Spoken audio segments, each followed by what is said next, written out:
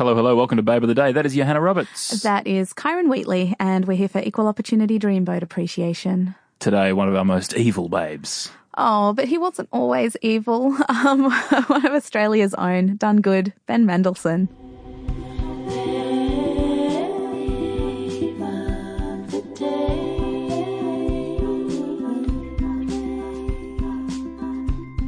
My favourite Ben Mendelsohn moment. Are we blind? Absolutely. Is your only association with Ben Mendelsohn Star Wars? No. I also like him in Animal Kingdom. Uh-huh. Threatening as all hell. Yeah, I'm really He's the best part of Steven Spielberg's new Ready Player One film. Oh, okay. I'm just interested in the fact that that's now what, like, Ben Mendelsohn has kind of come to the fore as this sort of troubled, probably evil guy in Hollywood, whereas my defining memories of Ben Mendelsohn is like early 90s Australian cinema where he's doing like coming of age movies with Noah Taylor, who is another big favorite of mine. Yeah. Well, he just broods evil so well. He's very good at brooding. And I'm so excited that he's having his moment in The Sun because he's so good and he's been so good for so long. And Australia has kind of known that. Like, he's had a really good career here, but it's really great that he's on Bloodline. Everybody seems to love him in Bloodline as well, which is... Yeah, I'm super pleased. He's great if you got a 90-minute script and you're hoping for a 2-hour film because you can just shoot him staring off into distance and I will watch that for half an hour. Yeah, Ben Mendelsohn has a lot of feelings and he's not going to talk about any of them. He doesn't need to. Yeah, but he's just like you feel like you say he doesn't need to because you just feel it. You just feel it when I'm in love with him. He's a good actor. What can I say? Look, everyone's in love with Ben Mendelsohn and they should be. Like, he's definitely worthy. I also like that he comes across that he's always playing really intense characters on screen, but then you hear stories about like when he first put on his cape. Yeah. He put it on and he just kind of like swished around in it, basically, and was very dramatically wearing it around the fitting. It was just like, that's the way that you should be wearing a cape, basically. That's the reaction you should have when somebody gives you this amazing, impractical white cape. It also is like his character is so extra. That cape is not useful. The cape is going to get dirty in space. Like, it's the perfect... Well, he built up this whole backstory that he had, that his character had people who would come and clean the cape. Oh, my God, I love that. So he built up this entire world just for the cape. Oh, my God, of course he did. That's why he's so good. He did that for, like, Star Wars, where you really probably don't have to give your character a backstory if you don't want to, because apart from anything, they'll probably make a film for you. Well, I heard this amazing... Well, not for him, unfortunately. Spoiler alert. A prequel. You've had plenty of time to see that movie.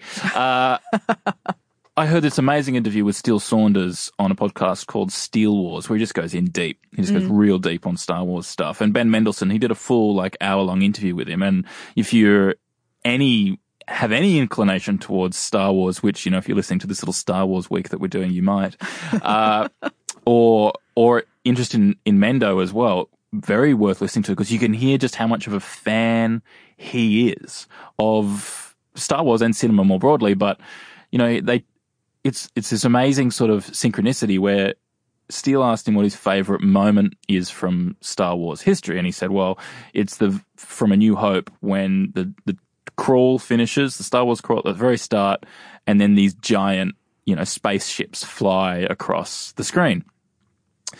And then, however many years later, he's on that spaceship. Like, he's cast, he's in that scene. Like, that happened because of him. Like, he is the driving force. Yeah, his character made that happen. Made that happen because of that's the most amazing synchronicity.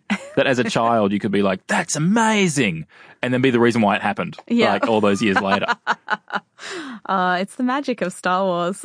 I love how everyone always just gets really into it. Like everybody has a childhood association with it to some degree. I think because they're not very good film. Like if they were better movies, we wouldn't be talking about them as much. No, probably not, because who cares about a better movie? Like Star Wars is, like people don't talk about Godfather this much, like a trilogy. That's because the third one was so bad.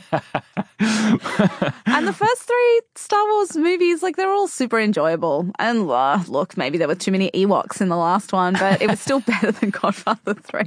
It's only a criticism that could be made of Star Wars. Too many Ewoks. Too many Ewoks. But this is the part of Mendo's career that I... Mendo, I love that, yeah. Oh, yeah, first name basis. Past that, we're on nicknames. That I know about is this later brooding evil. Tell me about the stuff that I don't know so much, which is the Australian cinema early on. Still playing, kind of like troubled guys, but I guess maybe just not quite to the extent that he is now. He was kind of, if you can ever believe it, he was a little bit more baby-faced. Kind of like how Noah Taylor was as well. Like I always think of them as having like kind of parallel careers. Noah Taylor maybe, he's had like a little bit of a Hollywood association. He pops up in like the Tomb Raider movie, but hasn't kind of had the huge thing as Ben Mendelsohn is currently having.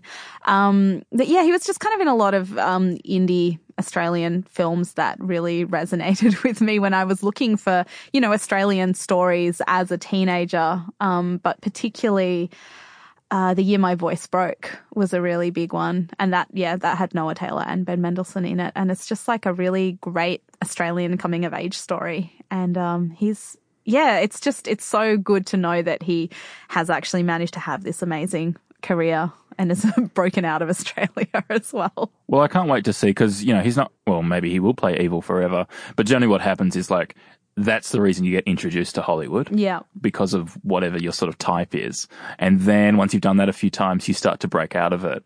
So I'm sort of really looking forward to seeing what he does next in Hollywood. Now what do you think his trajectory is going to be? Where does he go after? He's a very funny man. So I think he's got some comedies ahead of him. I think he could do those sort of meet the parents sort of comedies. Don't put him in that. Give him like a Soderbergh movie, like a Logan Lucky kind of thing, where he's all about his kind of slightly fucked up characters doing weird shit. Yeah, I mean he'd do that as well. But I think he could do like some real poppy like broad comedies. I feel like that would be a waste of Ben Mendelsohn though. What's wrong with Meet the Parents? I haven't even seen it. That's what's wrong with it. I don't care. Caught. Yeah, but I don't want to see it. Like, there's nothing about that film that makes me go, oh, I'm going to not watch something in favor of Meet the Parents. It's fun. It's a bit of fun. It's a Saturday night fun. Yeah, but that's what rock movies are for. That's what the rock movies are for. Oh, you mean The Rock? The Rock. Yeah, Dwayne. Come on. Dwayne. That's what Dwayne Johnson movies are for. And if he's not in Meet the Parents, then I don't care. Do you want to know Ben Mendelsohn's real name? It's Paul. Is it? Yeah. Really? Is Ben in there at all? Paul Benjamin Mendelsohn. Why didn't he do Paul Mendelsohn? Maybe Ben's too many better. L's. Ben's a better name. And also Ben Men. Ben Mendelsohn. Definitely. Ben Mendelsohn. That's definitely why he chose it. I think so. I reckon. I would hazard a guess that's why. NNN. It rhymes, guys. It rhymes! Why are you laughing at me?